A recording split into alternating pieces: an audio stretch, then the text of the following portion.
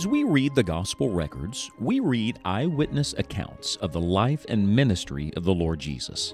In a sense, the Gospels are just the beginning of Christ's work. The adventure continues in the book of Acts. In this study with Scott Pauley, we consider the continuing work of Christ through the Holy Spirit, who works through the apostles and the New Testament church. Now, let's get in on the adventure.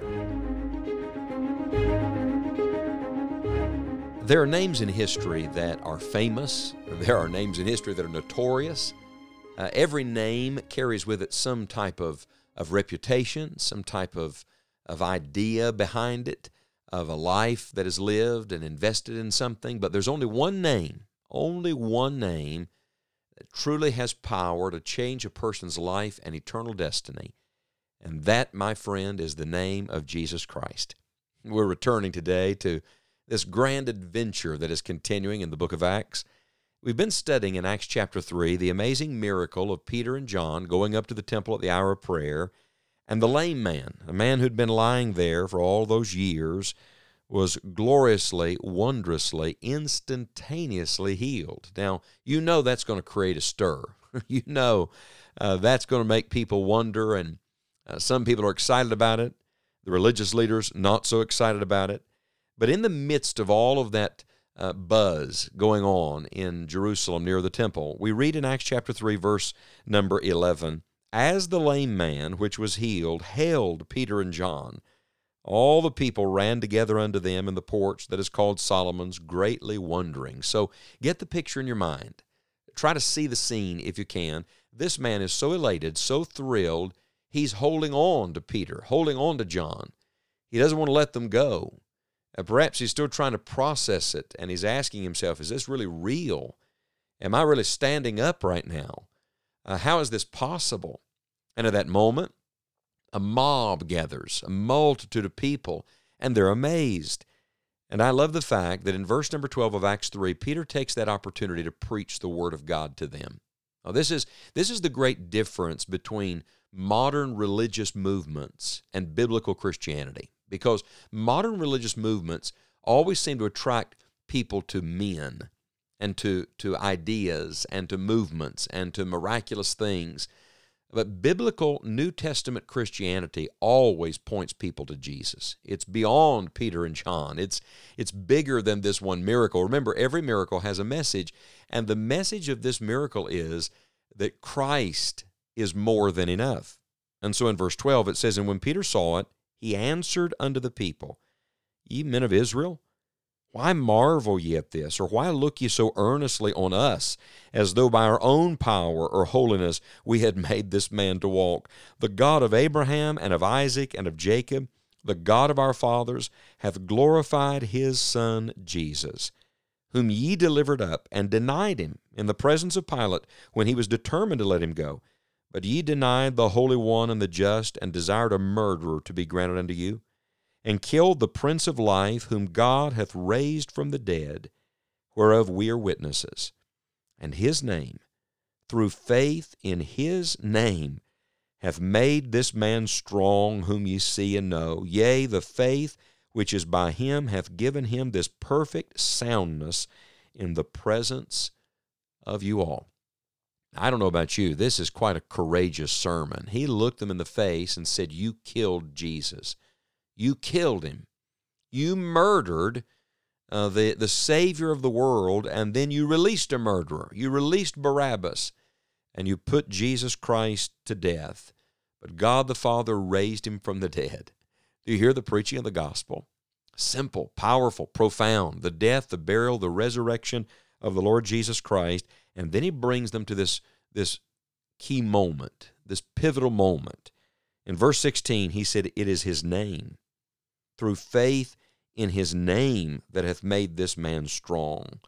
He goes on to say, it's the faith which is by him that gave this man perfect soundness in the presence of you all. In other words, he wanted them to know the power that is in the name of Jesus Christ.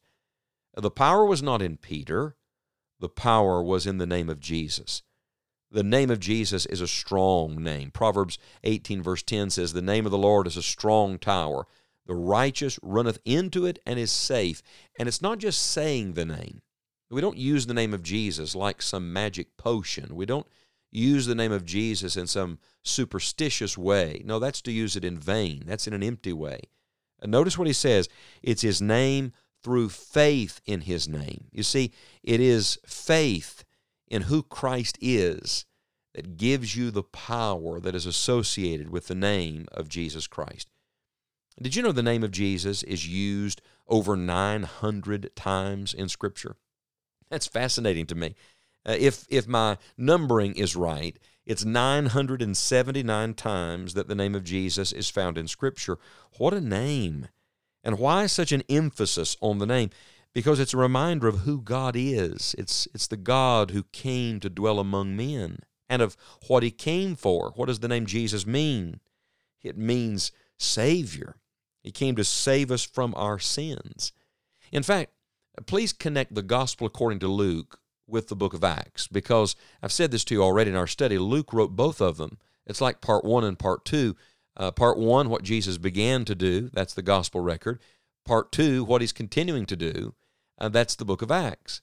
Well, how does Luke end? Luke chapter 24 and verse number 47, Jesus is giving one of the occasions where the Great Commission is recorded. And it says that repentance and remission of sins should be preached in his name among all nations, beginning at Jerusalem. Jesus said, when you preach the gospel, make much of my name, because only the name of Jesus has the power to truly save people. That's why this name is so hated. We'll find in the next chapter, in Acts chapter 4, it's the only name given among men whereby we can be saved. There is power in his name. Let me give you just 2 little applications today, if I may, that you can ponder on and I trust apply to your own Christian walk today. First, the name of Jesus has power with God. When you speak the name of Jesus Christ, this is not just a filler in prayer.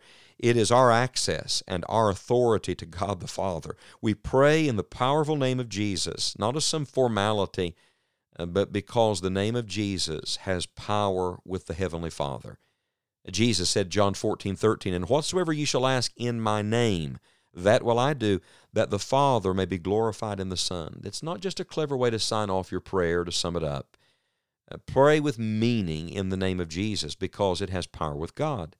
And then the name of Jesus not only has power with God, the name of Jesus has power among men. You see, it was the name of Jesus that gave this man strength. It was the name of Jesus that made this man whole. And for the record, the name of Jesus not only has power among men, it has power over the wicked one. Several chapters from here in Acts 16, the Apostle Paul is going to command a demon to come out of a demon-possessed person in the name of Jesus Christ. I tell you, there is power in the name of Jesus. When you're weak, when you're tempted, when you're alone, when the devil attacks you, and when the world calls, and when the flesh wants to give in, speak the mighty name of Jesus Christ. Speak it in prayer to God. Speak it in gospel witness to others. Speak it to yourself in the quiet moments where you commune with the Lord or where you're struggling with something. Because I tell you, based on the authority of the Word of God, there is power in the name of Jesus. His name through faith in his name. May God give us the faith today to trust and believe that Jesus is more than enough.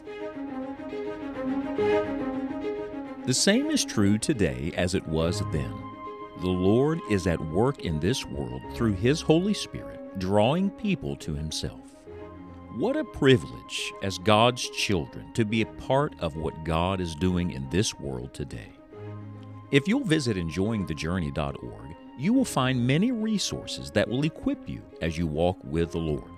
You will find previous podcast series and episodes, full-length Bible messages, and a topical search engine that will aid you in studying Bible subjects.